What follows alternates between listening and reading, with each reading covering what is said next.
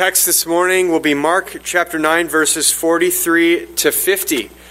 So if you'd like to follow along in your Bible, you can turn there. And if you're using one of the Bibles that we provide in the seat in front of you, you'll find that on probably page 845. There are a couple of different editions. But that's Mark chapter 9, verses 43 to 50. I'll first read the text and then ask for God's blessing on our time. This is the word of the Lord. This is Jesus talking. And if your hand causes you to sin, cut it off. It is better for you to enter life crippled than with two hands to go to hell, to the unquenchable fire. And if your foot causes you to sin, cut it off. It is better for you to enter life lame than with 2 feet to be thrown into hell. And if your eye causes you to sin, tear it out. It is better for you to enter the kingdom of God with 1 eye than with 2 eyes to be thrown into hell, where their worm does not die and the fire is not quenched. For everyone will be salted with fire. Salt is good, but if the salt has lost its saltiness, how will you make it salty again? Have salt in yourselves and be at peace with one another. Let's pray. Our Father in heaven, we thank you that you have so richly revealed yourself and your salvation to us on the pages of Scripture. And we plead with you to give us, by your Spirit's powerful working in our hearts, open eyes and open ears to see your glory and to hear wonderful things from your word. Please show us Christ. Please show us our need of him.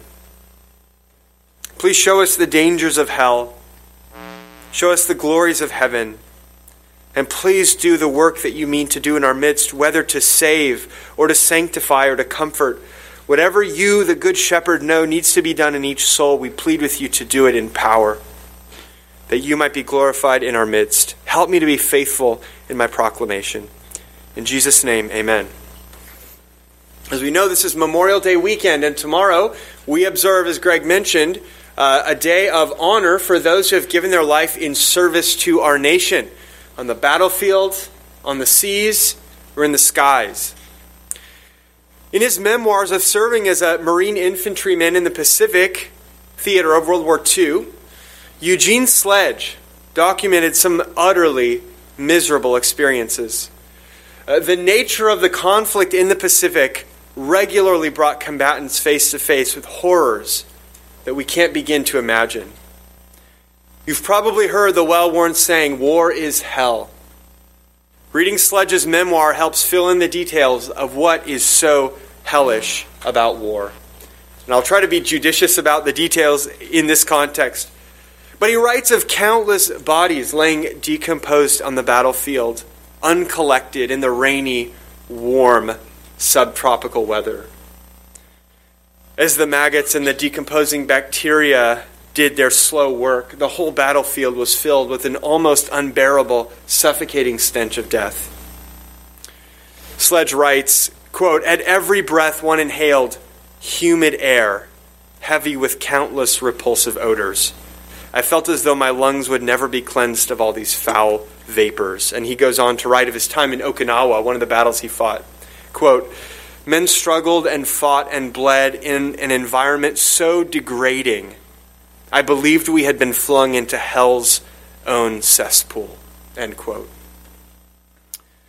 When we human beings run out of words to describe depths of horror, we eventually start invoking hell.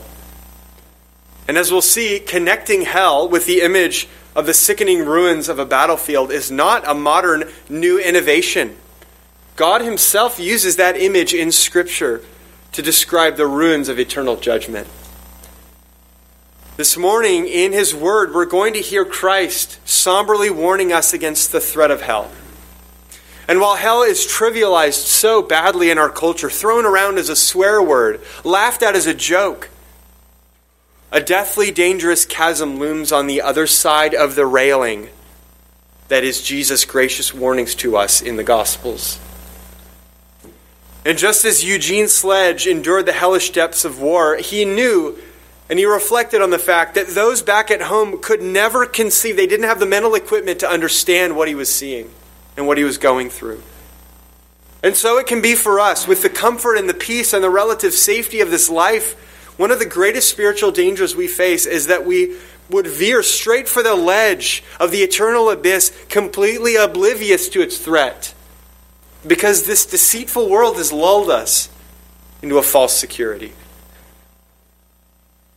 Whatever peace we may gain from a casual ignorance of hell, Jesus is coming to us this morning, confronting us for our good to dismantle it.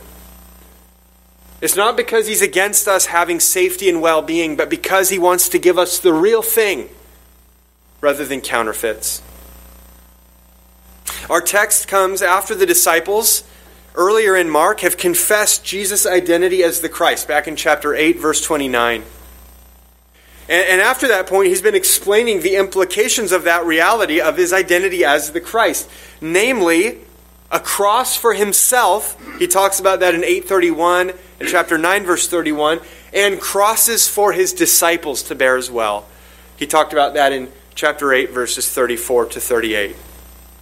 And most recently, he's rebuked two appearances of the pride of his disciples, which show that they haven't yet embraced the call to take up the cross and follow him. The first of these manifestations of pride was in chapter 9, verses 33 to 37, when pride drove them into conflict among themselves as they argued about who was the greatest in the kingdom of heaven. This is not cross-bearing. The second manifestation of their pride was their desire for influence and their desire for control caused them to threaten the faith. They encountered a man, they talk about this in chapter 9, verses 38 to 42, a man who was believing in Christ and doing good works in Jesus' name, but because these 12 disciples, their desire for influence, they troubled the faith of this man. The disciples stood in danger of becoming stumbling blocks to his faith. That's what Jesus warned them about in verse 42. So in our text, beginning just right on the heels of that in verse 43, Jesus continues with a similar point. He's still talking about stumbling blocks. But instead of talking about stumbling blocks posed by other people, one person might cause another to stumble, he's now moving it inside and talking about our own hearts, our own lives. What are the stumbling blocks within us that are a part of us that might get in the way of discipleship? The main idea that underlies all we're going to see in our text is this: on pain of hell, give yourself totally to Christ. On pain of hell, give yourself totally to Christ. We're going to expand on this point by looking at three aspects of discipleship. Three aspects of discipleship that carry us through our passage. I have to warn you, we try to be even in how we distribute these points in a sermon, but this one's going to be very lopsided. The first of these three aspects of discipleship will take up the bulk of the sermon, but then there will be two more after that. So the first aspect of discipleship, verses 43 to 48, is threats to discipleship. Threats to discipleship. I'll read again these verses. Jesus says, "And if your hand causes you to sin, cut it off. It is better for you to enter life crippled than with 2 hands to go to hell, to the unquenchable fire. And if your foot causes you to sin, cut it off. It is better for you to enter life lame than with 2 feet to be thrown into hell. And if your eye causes you to sin, tear it out. It is better for you to enter the kingdom of God with 1 eye than with 2 eyes to be thrown into hell." Jesus uses threefold repetition. You saw in verses 43, 45, and 47 to make a very memorable and emphatic point. Now he says, enter life in verses 43 and 45, and then he switches in verse 47 and says, enter the kingdom of God. These are synonymous. They're both describing the heavenly reward of those who turn to Jesus and follow him in faith. In other words, disciples. The 3 body parts that he uses in these 3 repetitions, the hands, the feet, the eyes, these are all concrete ways of depicting parts of us that cause us to stumble. We're no longer talking about other people as stumbling blocks. We're talking about what we might call the enemy within. The enemy within. What in me makes me stumble? And using these body parts is very vivid. It's like in Proverbs 6:17. God says that the Lord hates haughty eyes, a lying tongue, and hands that shed innocent blood. Of course, it's not the body parts themselves that are to blame. It's us in our use of them. Now, Jesus may have chosen these body parts to represent different faculties, metaphorically, of course. In chapter 7, he taught that all sin comes out of the overflow of our hearts. It's our inner person. But our hands may represent the things that we do. And our feet may represent the places that we go. And our eyes may represent the things that we look at, which also includes the way that we see and evaluate the world and the way that we place value on things. What we treasure. All of these things can be sources of stumbling for us. And you may hear me keep using the word stumble, and you may notice that in the text he says the word causes you to sin in verses 43, 45, and 47. The ESV translators, the translation I'm reading, they're interpreting a metaphor. The word literally means cause to stumble, and there are different ways, slightly different ways of taking that. I think that they're largely on the right track, but a broader meaning is appropriate here. The Greek verb simply means to cause to stumble. You see the visual image of somebody going along a certain way and being tripped up and being interfered with on their way. This verb, Jesus uses this verb elsewhere in Mark, and in the other places he uses it, it's translated not just sin, but falling away. He uses it this way in chapter 4, verse 17, and chapters 14, verses 27 and 29. It's translated in all those times, fall away. Falling away from believing and following Jesus. I think it's best to take it that way here as well, because that's the consistent pattern. Jesus is talking about anything that threatens the course of our discipleship. Anything that could draw us away from faith in Him. Of course, this includes sinful actions, sinful desires, thought patterns, priorities. It can even include, though, our use of good things. Our abuse of things that God means to be a gift to us, but we can use them and let them draw us away from total and complete devotion to Christ. Anything that gets in the way. And as I said, chapter 4, verse 17 is a place where this verb of falling away comes up. And if you're with us way back when we were in chapter 4, you may recall what's going on there. Jesus is telling the famous parable of the soils. It's a story about a farmer who sows seeds in 4 different locations, and the seed that fell on the path was eaten by birds, and the seed that fell in the shallow soil sprouted, but it didn't last. The seed that fell among thorns grew up also, but it didn't last and bear fruit because it got outcompeted by thorns. But fourth and finally, the seed that fell on good soil produced an abundant crop. Now I want to zero in on the middle 2 of those soils because they're describing the exact sorts of dangers that Jesus is dealing with here. The shallow soil represents people, he says, who hear the word and immediately it produces a joyful reaction in their lives. But what gets in the way? He says, tribulation and persecution on account of the word. It's outside pressure, persecution. Then the seed among thorns, what does that represent? He says this, the cares of the world and the deceitfulness of riches and the desires for other things enter in and choke the word. Now we'll talk in a little bit about the danger of from the outside of persecution. But here in verses 43 to 48, Jesus is warning against those internal stumbling blocks. Our desires for outright sin. Our desires for riches. That is a lustful craving for an excess of our material needs. Even again, our desires for gifts that should be things God's made for us to enjoy, but we can turn them into false gods who compete with Christ for our affections.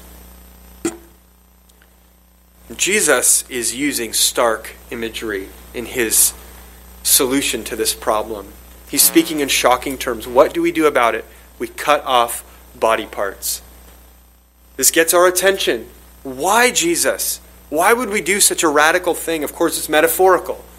Why would we do such a thing? Because the consequence of falling away from Jesus is eternal torment in hell. And it's not to say that somehow following Jesus merits our entrance to heaven, like we're buying something by our good works. We're buying something by our loyalty to Jesus. You see, hell is what we, the human race that's fallen into sin and rebellion against God, it's what we naturally deserve. Christ is the only avenue of rescue from hell. John 3:16 tells us he was given so that whoever believes in him will not perish, but have eternal life. He first describes hell in verse 43 as the unquenchable fire. And then after this threefold warning is over in verse 48, he expands on that picture with two images in verse 48. Their worm does not die, and their fire is not quenched. These are ugly pictures. Worms are part of the decomposition process. And flames also, they're a wasting agent. They destroy. Jesus is quoting Isaiah 66:24, the very last verse in the book of Isaiah the prophet, which depicts the wasteland of a battlefield where God has defeated his enemies in the future day of judgment. And it's kind of like Eugene Sledge's hellish description of Okinawa, the wake of an utterly devastating battle. But it goes on and on. To say that the worm doesn't die is to say that the undoing and decomposing process lasts forever. It just keeps going.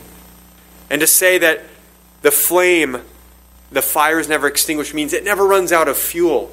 It keeps on burning. Now, our natural reference point for death, which is physical bodily death, has a definite endpoint. When you die, you die.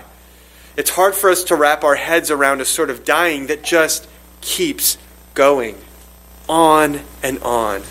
But this is exactly what hell is. It's eternal torment under the wrathful hand of God. There is no escape hatch into heaven. There is no point where you just get lights out, annihilation, and you cease to exist. There's no point where you pay your debt in full and you finally get to leave. Hell goes on and on and on. It's a kind of suffering that no words or images from this world can capture. Worms and flames are offensive and they're off-putting, but they're only analogies. Rest assured, beloved, the reality is far worse than earthly images could capture. Far worse than what we could fathom in this life. Even when we look at the gloomiest and darkest glimmers of it, like in an account like Eugene Sledge gives us of the Pacific War. Jesus is telling us that no loss is as great as hell. So he's calling us to be wise and make the right trade-offs. Do everything that it takes to avoid stumbling. Pay any cost that it requires to avoid hell. Whatever you have to pay, it's worth it. Stay out of hell. Now, for Jesus to address disciples this way, you may be wondering how this fits in with the biblical doctrines of preservation and perseverance. These are glorious doctrines that teach that the true believer in Christ is a new creature, upheld in faith by the mighty hand of God, and can never fall away. This is a source of great assurance and hope for us. We are sure to persevere in Christ, not because of our own power, but because of His. He says this in John 10:28 of His sheep, using this shepherd-sheep picture. He says, I give them eternal life, and they will never perish, and no one will snatch them out of my hand. So you might wonder, well, if a disciple can never be snatched from the hand of the Good Shepherd, why would He warn disciples like this? Well, here's how it fits together. God fulfills this promise of preservation using means. He doesn't just zap us and make it impossible for us to disbelieve. Rather, He uses His promises and He uses His warnings to keep us persevering. Warnings just like what Jesus gives the disciples and what Jesus gives us right here. Some who seem to be true disciples who profess faith in Christ, like one of the 12 here, Judas, will fall away and prove themselves never to have believed in the first place.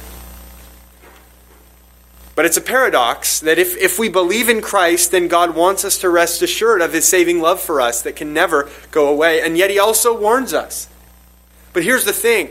Those of us who are in Christ, who have received a new heart from the Holy Spirit in regeneration, we're the only ones soft-hearted enough to heed his warnings and keep from falling away. That's how he keeps us. So Christian, the threat of hell is real. It's not a disingenuous warning. But if we heed the warnings, and if we persevere in faith, guess what? That shows that you're a true Christian after all. That's how God keeps you by his mighty hand. The author of Hebrews says it like this in Hebrews 3, verses 12 to 14. Take care, brothers, lest there be in any of you an evil, unbelieving heart, leading you to fall away from the living God. But exhort one another every day, as long as it is called today. Do you hear means? Means there. Exhort each other. He continues, that none of you may be hardened by the deceitfulness of sin. For we have come to share in Christ, if indeed we hold our original confidence firm to the end. Heeding the warning and using the means God has appointed to prevent the hardening of our hearts shows that indeed we have come to share in Christ.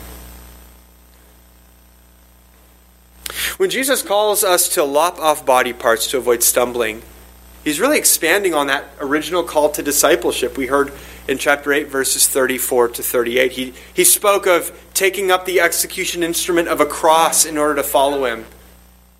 To have Jesus is to forfeit our claims to owning ourself. In Christ, my life isn't my own. My body isn't my own. My desires aren't my own. My interests aren't my own. My intellect and the meditation of my mind isn't my own. My enjoyment of liberties is not my own. All these things belong to Jesus. And if the way that I use any of these things starts getting in the way of following Jesus, it has to go. Immediately and decisively, it has to go. Friend, this morning, are you flirting with any threats to discipleship? Some of us may be harboring a secret sin pattern, and we may regret it, we may feel bad about it, but we haven't applied radical means to excise this toxic cancer from our lives.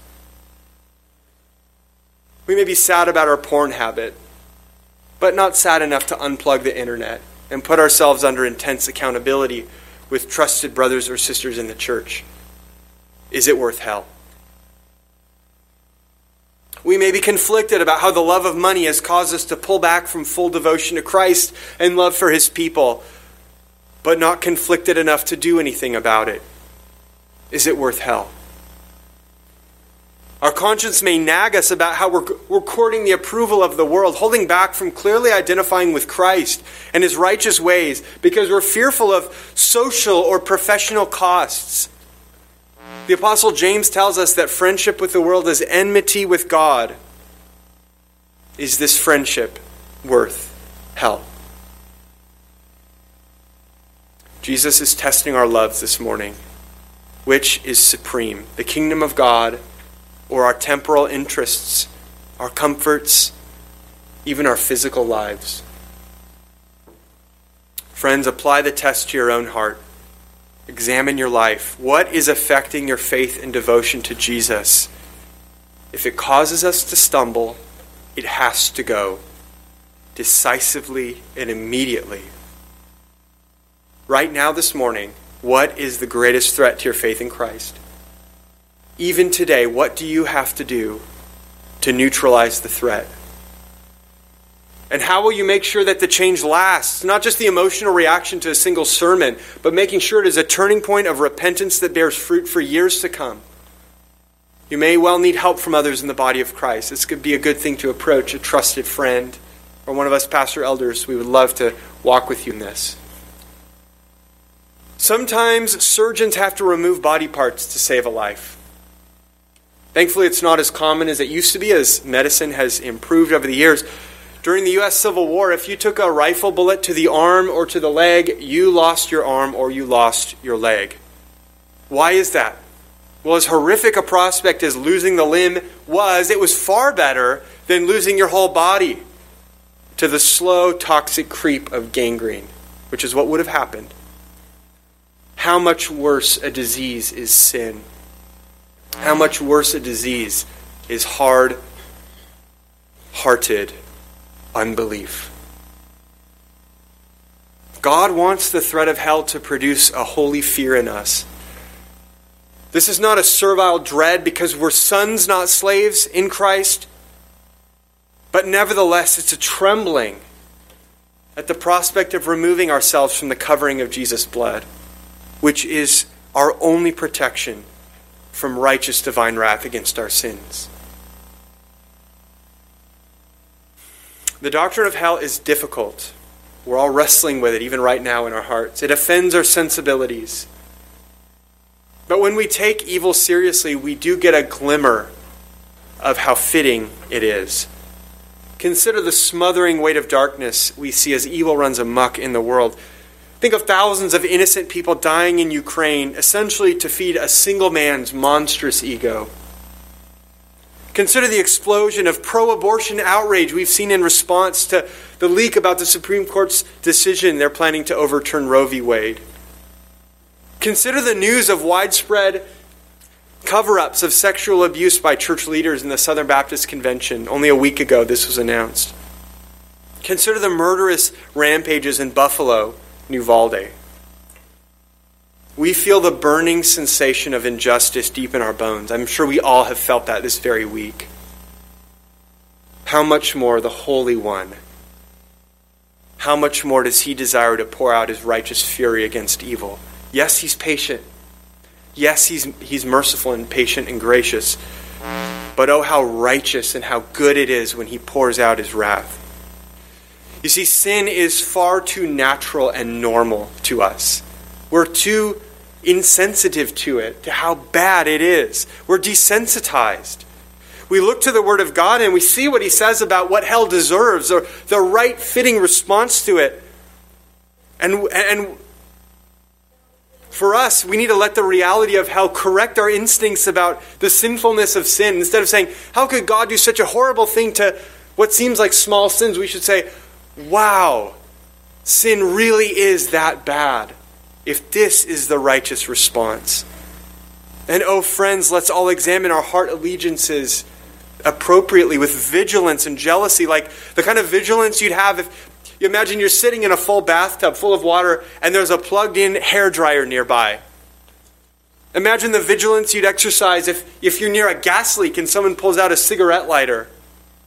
That's the kind of vigilance and jealousy Christ is calling us to, because eternal hell is real. Anyone who hears this text, who hears the words of Christ, anyone who hears this warning, even the sermon we're hearing today, don't let the knowledge of what you rejected haunt you forever in hell. Whether or not this morning you claim to follow Christ, if you are outside the protective ark of Christ, there is nothing but storm and fury outside. And if you heard this word from God this morning and you reject it, how you'll look back over endless ages from now and utterly despise the folly that you showed in this very moment, by dismissing the merciful voice of Christ calling you back from the edge, urging you to direct your course away from the flames. But you would not listen. You would not have it. You would not humble yourself. You would not forfeit the cost. You would not bear the cross. You would not die to the world and to your sinful desires. You would not receive Christ as your Savior and the Lord of your life. You would not accept, as Paul says, bearing the loss of all things and counting them as rubbish, if only to have the cross and the free gift of Christ's righteousness. Because you are too hard-hearted and too stubborn and too self-dependent and too distracted. You wouldn't bow your knee to his regal glory and call him king. Oh, how you'll loathe yourself for ages upon ages as you consider what you could have had and refused. It's only in the perspective of final judgment that the choices that we make in this life will appear for what they truly are. But inside that protective ark of Christ, be encouraged, friends, because we bring unwhole bodies into the life to come, but they won't stay that way. We may have a hand missing, we may have an eye gouged out, though our bodies will be resurrected and glorified. Every loss that we sustain for the sake of Christ will be more than compensated in the life to come. This is the exact point he's going to make to his disciples later on in chapter 10. When they start talking about all the things they gave up to follow him. He says, don't worry, it'll be more than compensated in the life to come. Knowing, we know our nature, we know ourselves, and we know that it's always more appealing to avoid a near cost, even if it's relatively small, than to avoid a far-off cost. This is why we procrastinate. This is why we make poor health choices in our diet and exercise and sleep patterns. This is why we incur crippling debt to keep up a comfortable lifestyle. And this is why Jesus must bring the stench of hell's flames into our very nostrils this morning, and the maggoty wretchedness of eternal death into the eyes of our hearts. He's doing us a great mercy. Considering the wretchedness of hell, can you imagine any cost of discipleship that would be too great to bear? So the first aspect of discipleship is its threat, or its threats. Moving on to verse 49, we see the second aspect of discipleship, its nature. Verse 49, the nature of discipleship. He says this, "For everyone will be salted with fire." Now Jesus is reusing the same image we just heard about of fire, but he's pivoting a little bit. He's using it in a new way. Previously, fire was the judgment of hell. And the same broad point is still at play. He's talking about the necessity of total devotion to him. But here, the image of fire has pivoted, and now he's talking about sacrifice. Salted with fire. That's a really strange phrase to us. It can be mysterious. What's it about? Well, it's a reference to Israel's sacrifices, where offerings to be burned to God as a sacrifice were accompanied with salt. Leviticus 2:13 tells Israel, "You shall not let the salt of the covenant with your God be missing from your grain offering. With all your offerings you shall offer salt." So why is Jesus using the image of a sacrifice on an altar? Because again, he's making this point of total devotion. The disciple is like a burned offering, totally devoted to Christ. This absolute devotion to Jesus is a form of worship, just like the sacrifices in the Old Covenant. And it may require loss. Either the losses we just heard about, the losses that come with purification, like cutting off your hand, so to speak, to avoid a stumbling block. Or it could also refer to the losses of persecution, that outside pressures, that soil, the seed that fell in shallow soil, and the persecution and opposition of the world came hard against that little plant of discipleship. Remember the parable of the soils. Those are the two great threats. The external threat of persecution and the internal pressures of desires that compete with Christ. Think about a sacrifice placed on the altar in the Old Covenant worship system. Just like that offering that belongs totally to God, to come to Jesus in faith is to come to God with all we have. This is the exact same image Paul uses in Romans 12:1 to describe the whole Christian life as an all-encompassing gift of worship to God. He says, "I appeal to you, therefore, brothers, by the mercies of God, to present your bodies as a living sacrifice, holy and acceptable to God, which is your spiritual worship." It says, you who have been won to God by the mercy he shows in Christ, The way you worship God is by putting yourself on the altar as a sacrifice to Him. You belong to Him totally. And this is the logic that underlay the commands, the warnings we saw in verses 43 to 48. Because if you'll have Jesus, He will have all of you. If you'll have Jesus, you're as devoted as a sacrifice on the altar. And if you'll have Jesus, and He has all of you, then you'll have to make deep cuts in order to keep yourself wholly His. One of the greatest dangers we face when it comes to encountering Jesus and evaluating His claims is falling into the misperception that we can only give part of ourselves to Christ. We can give Him a segment, a part of us. We can believe in a limited way, maybe just a mental agreement with His claims about Himself, and He'll be our Savior from sin and death. But that's not who He is. That's a fictional Christ that we made up by our own imagination. Because He's not just the Savior, He's also the Lord. And to have Christ is to have all of Him for all He is. That's what faith is. It's receiving Christ as all He is. As true man and true God. As Savior and Lord. As prophet and priest and king. The Puritan pastor Matthew Henry, you may know him from his Bible commentary, but he also wrote a book of suggested prayers to use in various life situations.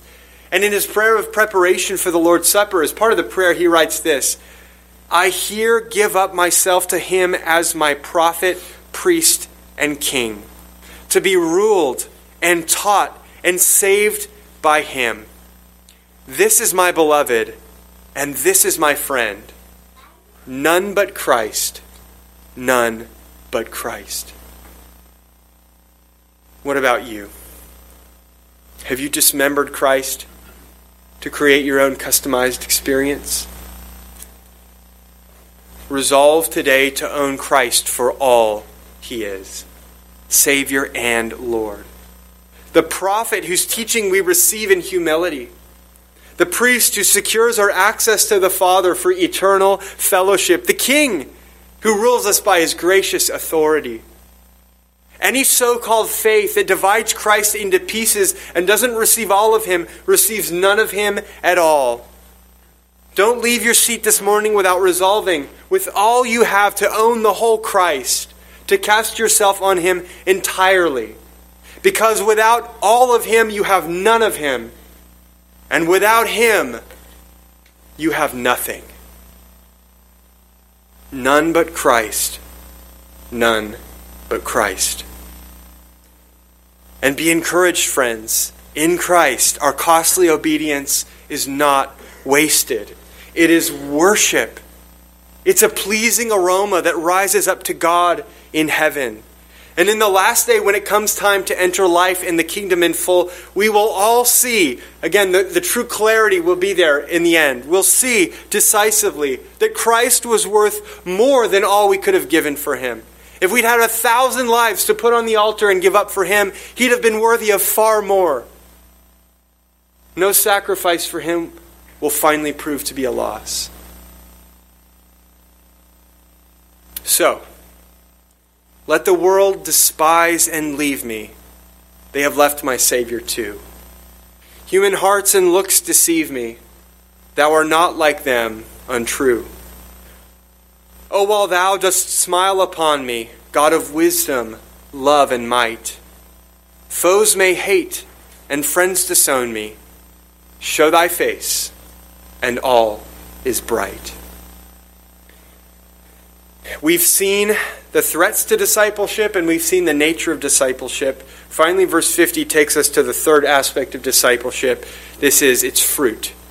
Verse 50 is the fruit of discipleship. Jesus says, salt is good, but if the salt has lost its saltiness, how will you make it salty again? Have salt in yourselves and be at peace with one another.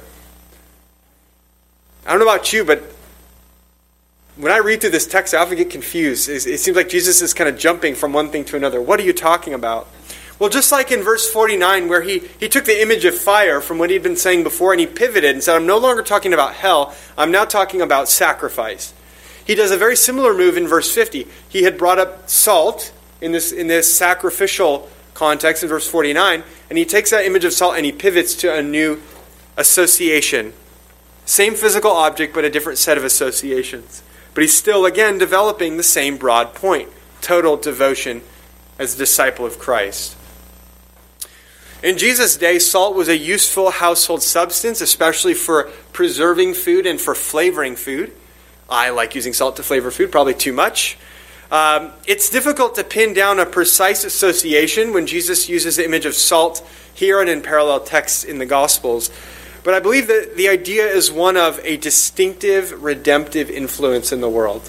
Distinctness as a redemptive influence in the world. He says in Matthew 5:13-16 to his disciples that they're to be salt and light, so that they should be salty and shine brightly as God's representatives in the world, who even attract worship to God. It's about being different than our surroundings in a way that's good and constructive. So we could call it, again, redemptive distinctness. And as in Matthew 5, Jesus warns against the possibility here of salt losing its saltiness. Now, if you're just looking at the sodium chloride that makes salt, it's not going to lose its saltiness. But the salt that they got in this day, Jesus' place and time, they would get it out of a place like the Dead Sea, which was very saline. They would collect water, they would let it evaporate, and they would just collect the deposits that are left. But it wasn't just sodium chloride. It wasn't just what we have table salt. There were other compounds in there, other impurities, and these could end up compromising the saltiness of the salt. And he's saying, it's kind of obvious, but it's like, once it's not salty, what are you going to do to make it salty again? What are you going to add to it to resalt it? There's no recovering it once that's happened. So Jesus is talking about his disciples' distinctive presence in the world as his representatives. We are supposed to stand out. Not just by being different for difference's sake, not just to be weirdos, but as a redeeming and constructive influence. And again, drawing on chapter 5, we're supposed to shine forth the glory of God, our Father, by our good works in a way that compels others to come to him in worship. In verse 50, Jesus brings it to an even finer point by telling them, be at peace with one another. Have salt in yourselves and be at peace with one another. The specific way that they're supposed to stand out from the world is by the peace that reigns in their midst. Now, again, it might be a struggle to go, what do all these things have to do with each other? What binds them together? What does this call to saltiness and peace have to do with the broader context? Remember the two issues that Jesus is responding to. Back in verses 33-37, the disciples were conflicting with each other because of their pride and their desire to be first. Their abandonment of kingdom values led to a violation of peace. In the same way, the next issue he's responding to in verses 38-42 is that the disciples tried to shut down the stranger who was doing good works in Jesus' name. Why? Because they were infected with the spirit of rivalry. And again, conflict stemmed from the fact that they were disciples not living like disciples. Abandoning the kingdom's values, abandoning saltiness. One of the great ways that this appears is in a lack of peace.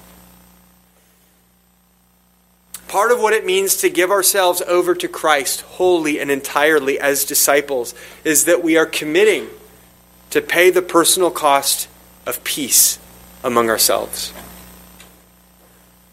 Now, keeping peace in the civil realm requires paying taxes. We have to use tax money to pay police and judges and military servicemen and women. And in the same way, keeping peace with each other, our brothers and sisters in the church, also requires a tax from each of us. This is a right Jesus is claiming over us. We have to give up our pride in order to lay down our arms in the nitty-gritty of relationships. We have to forfeit our rights in order to absorb other people's violation of them, which we know happens.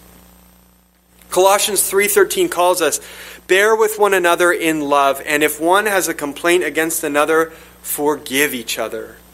Pay the cost for peace.